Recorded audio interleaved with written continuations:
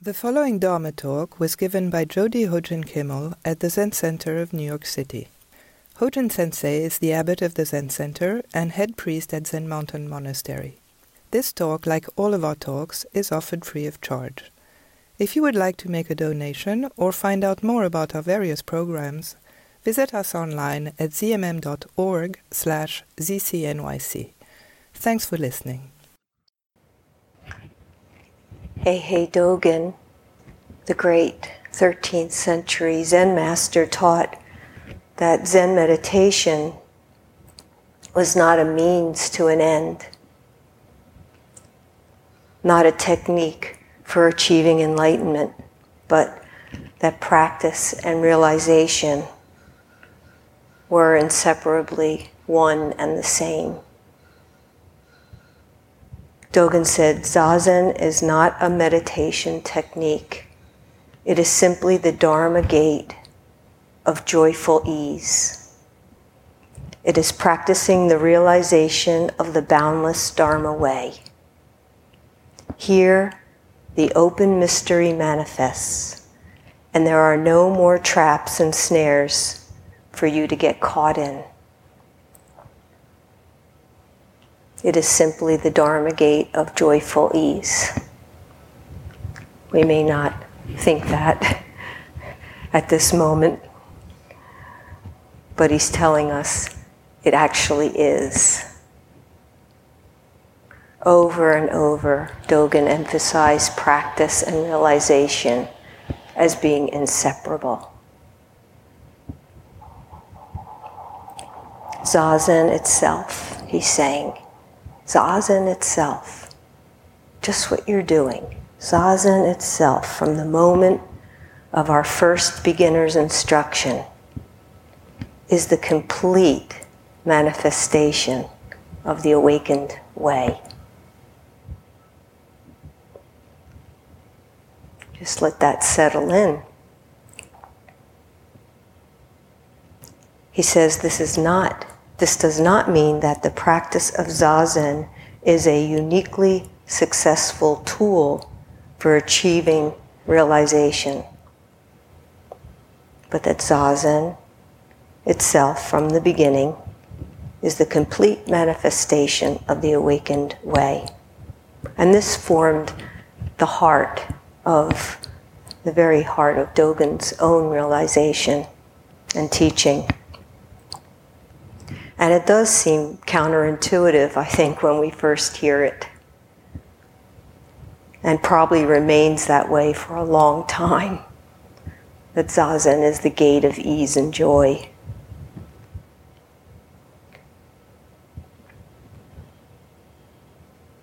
He's saying right here, Zazen itself, the practice of just sitting, deserves to be called a koan, an expression of seeming opposites that we are challenged to dissolve.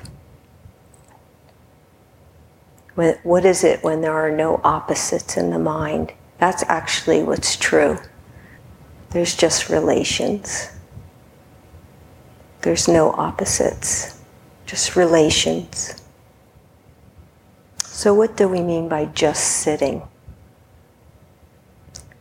The way Dogen thinks of it is sitting is walking, lying down, working, eating, speaking, being silent. That's sitting. Just means there's nothing in the world that is not sitting. Just sitting. There is nothing in the world that is not sitting. When we speak of just sitting, we're not limiting ourselves to describing a particular posture of practice or practice. We're describing a way of being in the world in which everything we encounter is fully and completely itself. It's just sitting, fully and completely itself. Everything we encounter, down to a cupcake, Nothing is merely a means to an end. Nothing is a step on the path to somewhere else.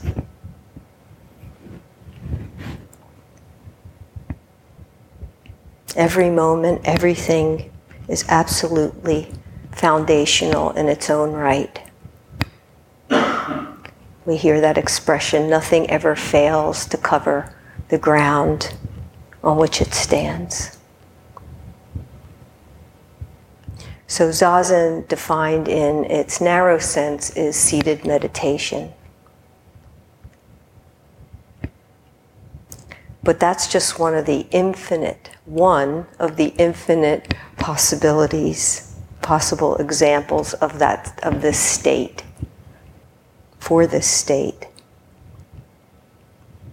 At this time, it is the miraculous expression of the coming together of human nature and Buddha nature. Because our every action is also Zazen. In Dogen's vision of the monastic life, mostly he created ritualization of just about everything that they do. So he can bring that out, that aspect of life, that we're always in liturgy, we're always in ritual. The moment we put our feet on the floor in the morning, get our cup of tea, the ritual begins. Sitting in the zendo, working in the kitchen, washing ourselves, going to the bathroom, taking our meal, all ritual. Every action is Zazen.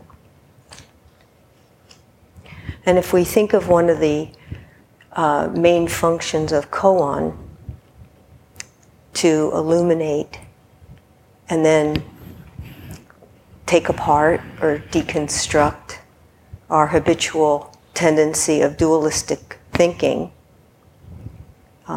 So koans frustrate the intellect and open up more of that intuitive aspect of our being. Doesn't negate our intellect, but that's not the way through.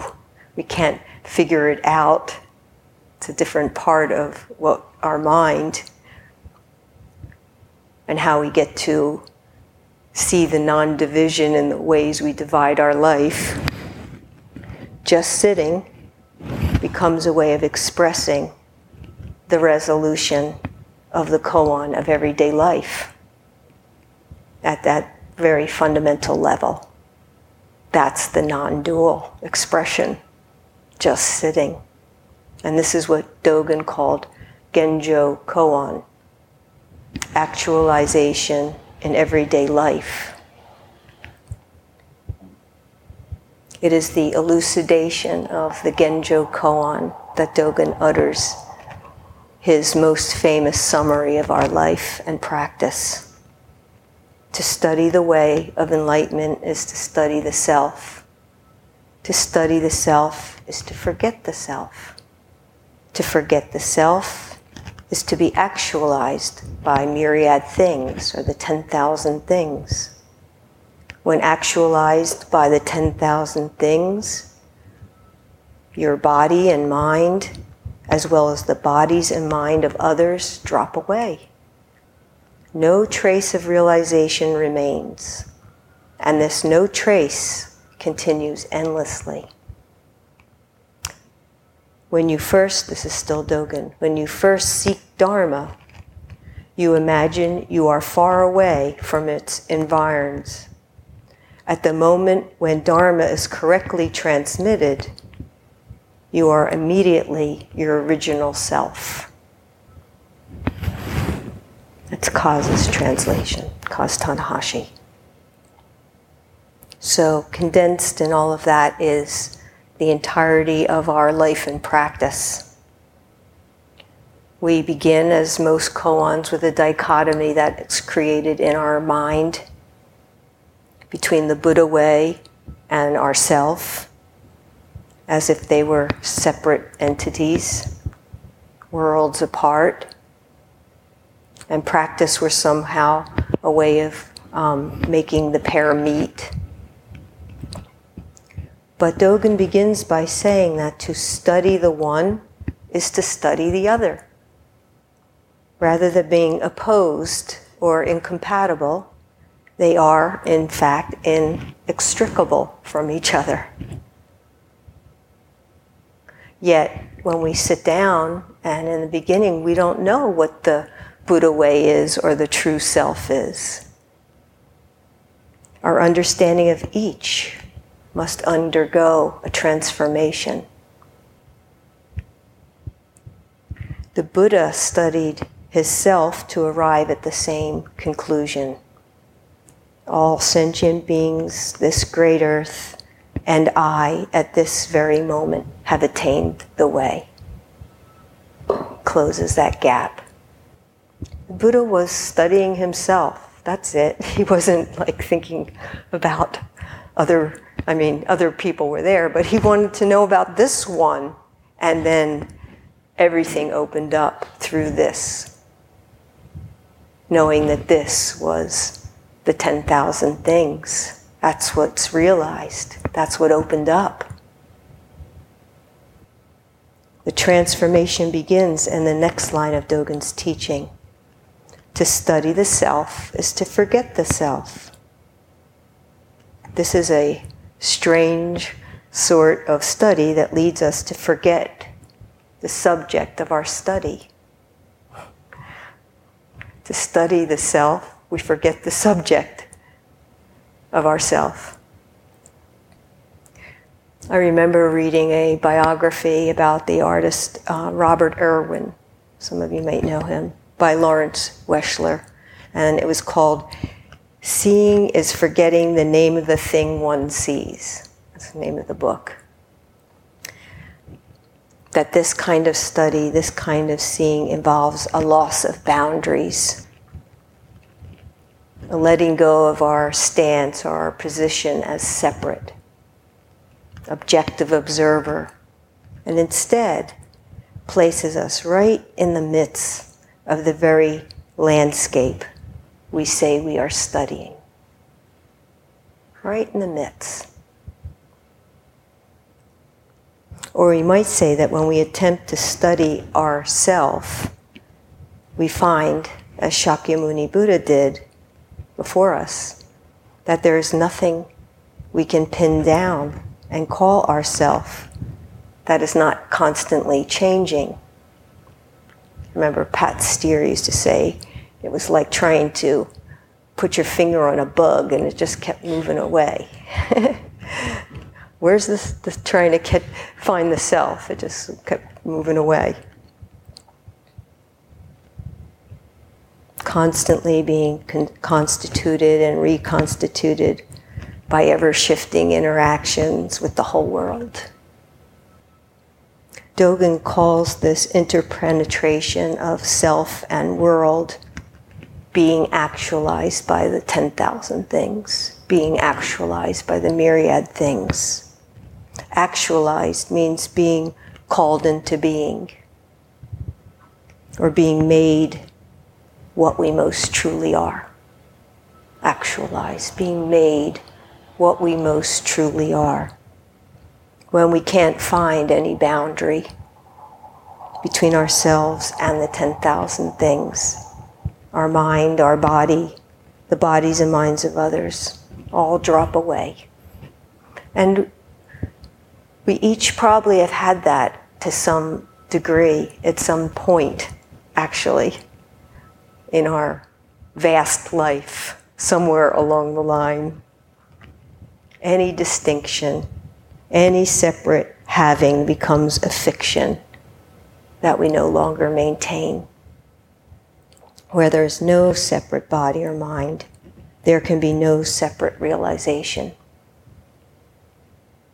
So realization isn't something taking place inside my personal consciousness. It's not taking place inside my personal consciousness. Rather, the experience from the beginning, an embeddedness It's just an embeddedness in all of life. An embeddedness with no beginning and no end, which continues endlessly. And Dogen's last sentence returns us to where we started. When you first seek Dharma, you imagine you are far away from its environs. When you seek Dharma, you imagine you are far away from its environs. This kind of goes back to our misconception, our dichotomizing, our dividing things. Buddha way and self. Practice and realization. At the moment when the Dharma is correctly transmitted, you are immediately your original self. The gap closes. The Dharma is neither far away, nor is it something that we had been lacking and now have found. Our original self, the self in the world that we have always been, is unceasingly revealing the Buddha way in every moment. Nothing was hidden. What we have found has been in plain sight all along. The self is fine, leave it alone. It's always been fine. Just our conceptualizing everything on top of that clouds it. But the self's all right. We don't have to adjust the self. Dogen's vision of the unity of practice and realization is often considered the height of a mystical view that we ordinary types can barely fathom, somebody wrote. So the record of his talks have come down to us in Shobogenzo, the treasury of the True Dharma Eye, which contains language that's very elusive, seemingly paradoxical, ungraspable at times by any ordinary logic, right? In the beginning, mountains are mountains, and then mountains are not mountains, and then mountains are mountains. So if we stay with that, we'll see in the beginning, mountains are not mountains. Mountains are mountains. They're just a mountain. They're this thing that goes like this. They're a mountain. And then through practice, when we can kind of let go and drop off a bit, we look out and it's like, oh, mountains are not mountains. There's no thing there that's mountain. It's got so much moving, connected, and fast, and where's mountain? Where does it begin and end? And then mountains are mountains. We have the whole of it, not broken up, not relative, not absolute. Form is exactly emptiness. Emptiness is form. Mountains are mountains. I see a mountain, but what do we call a mountain? So, what relevance can this perspective have for our day-to-day life issues? So let's go back to the beginning where Dogen introduces the practice of Zazen. He emphasizes that it's not a technique of meditation. And that, that kind of paradoxical statement, if we can let that in, will open many doors for us if we follow its implications to the end. That Zazen is not a technique of meditation. Because one of the most tenacious habits we have is to make something a means to an end. That's what we do. That's a very ingrained, unconscious, tenacious habit. And we treat most everything in that way.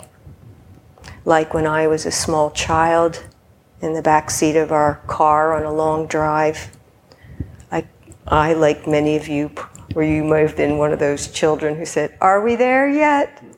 Are we there yet?" I don't know how my parents did it. My mom would say, "Just look out the window. Just look out the window. Look what's out the window." That was really good. Are we there yet? Where's the end of the trip? She would say, "Look out the window. You're seeing the whole land go by. There's the sky. There's the landscape. Are we there yet?" And that's what we do in our practice. We sit down and we're like, "Am I there yet? Where are we going?" That means to an end. I've been moving my living space, going through many, many, many books, and you know how it is when you're cleaning, suddenly one grabs you and you sit down and you're like, get into it, right?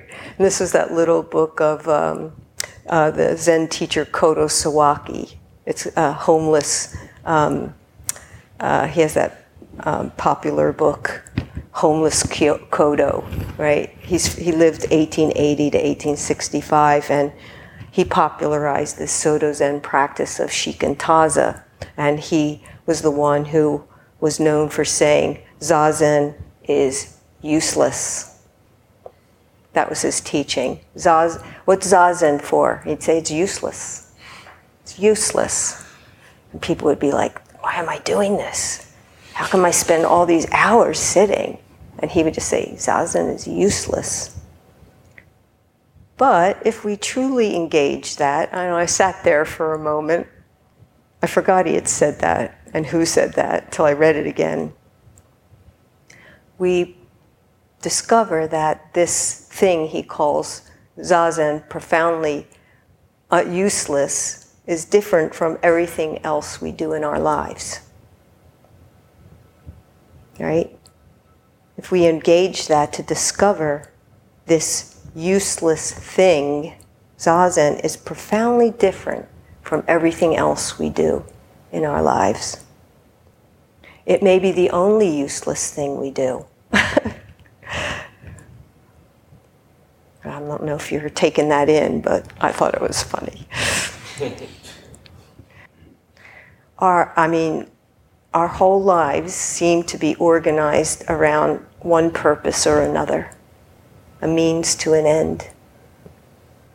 Everything we do has a purpose, whether it's to earn money, have a good time, do good for others.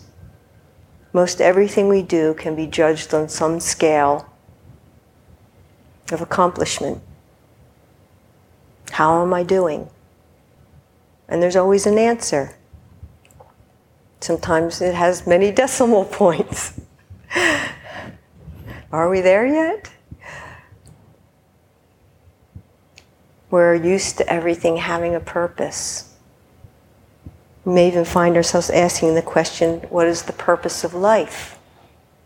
What is the purpose? I don't know, if you get an answer, would you tell me? I've been looking for it. Are we there yet? Does the question even make sense? We don't even stop to think. What is the purpose of life? Oh my God. We had a retreat here the other night, and a woman asked me, "So tell me, what do you do here? What's the purpose?" And I was a little like, it presumes that Zen is a practice with a purpose. That there's a technique that has a purpose. A practice with something that has a goal. She says, "Does it make you calm or happy?" As in the case of many koans, it doesn't help to answer yes or no. Does it make you calm or happy? If somebody asked you that about your practice, Do you say yes or no? Or, I mean, you're right in the middle of, like, what do you say? If Zazen is truly useless, the first moment we do it, just as Dogen says, we have entered into a totally different realm. We are instantaneously off the grid of means and ends, of progress and goals. Just what he says, Zazen is not a technique. We're off the grid. We are in a whole new world where what we are doing is not and cannot be justified by something outside of itself, or by what it's going to get us, or where it's going to take us. We just sit. We just are. And perhaps as we sit, we realize that everything in the world, from myself to the morning star, is equally useless, has no justification, no reason or meaning outside of itself. And in our very strong, scientifically minded age, there is a strong sense that everything is a means to an end. Evolutionary biology, right? Isn't that a means to an end? I don't know. I see it that way. Every aspect of our existence as human beings is the way it is because somewhere along the line it might have conveyed a selective evolutionary advantage, and so that took over. Our hands, our minds, our tastes, our smells, all evolved in their current form because long ago some of our ancestors were able to reproduce more successfully, more prolifically than their friends because of this granting new trait. I don't know, I'm making this up. I mean, just, it's believed. Do we believe that the meditative state is such a trait? Maybe we make up a story that the first meditators were hunters who were absolutely still and silent when they stalked their game.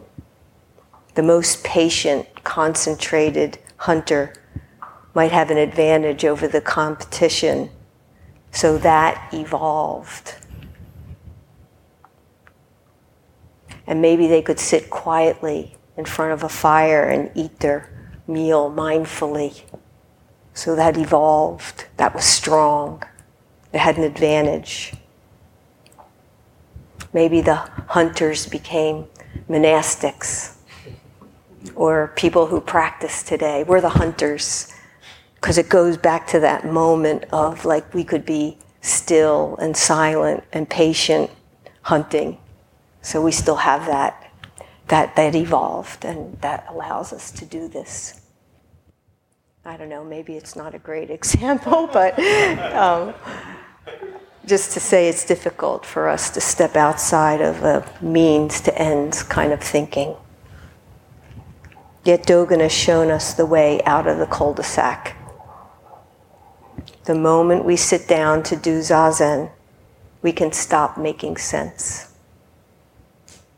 What we are doing has no point outside of itself, outside of the moment itself. Tough one. We just are. We just are. We just sit. And in the very act of sitting, we actualize the completeness of the act itself. And we actualize our own full completeness, which is another name for Buddha. Giving life to the Buddha in every way. So just counting the breath. It's not to get anywhere. It's just in and of itself, absolutely complete.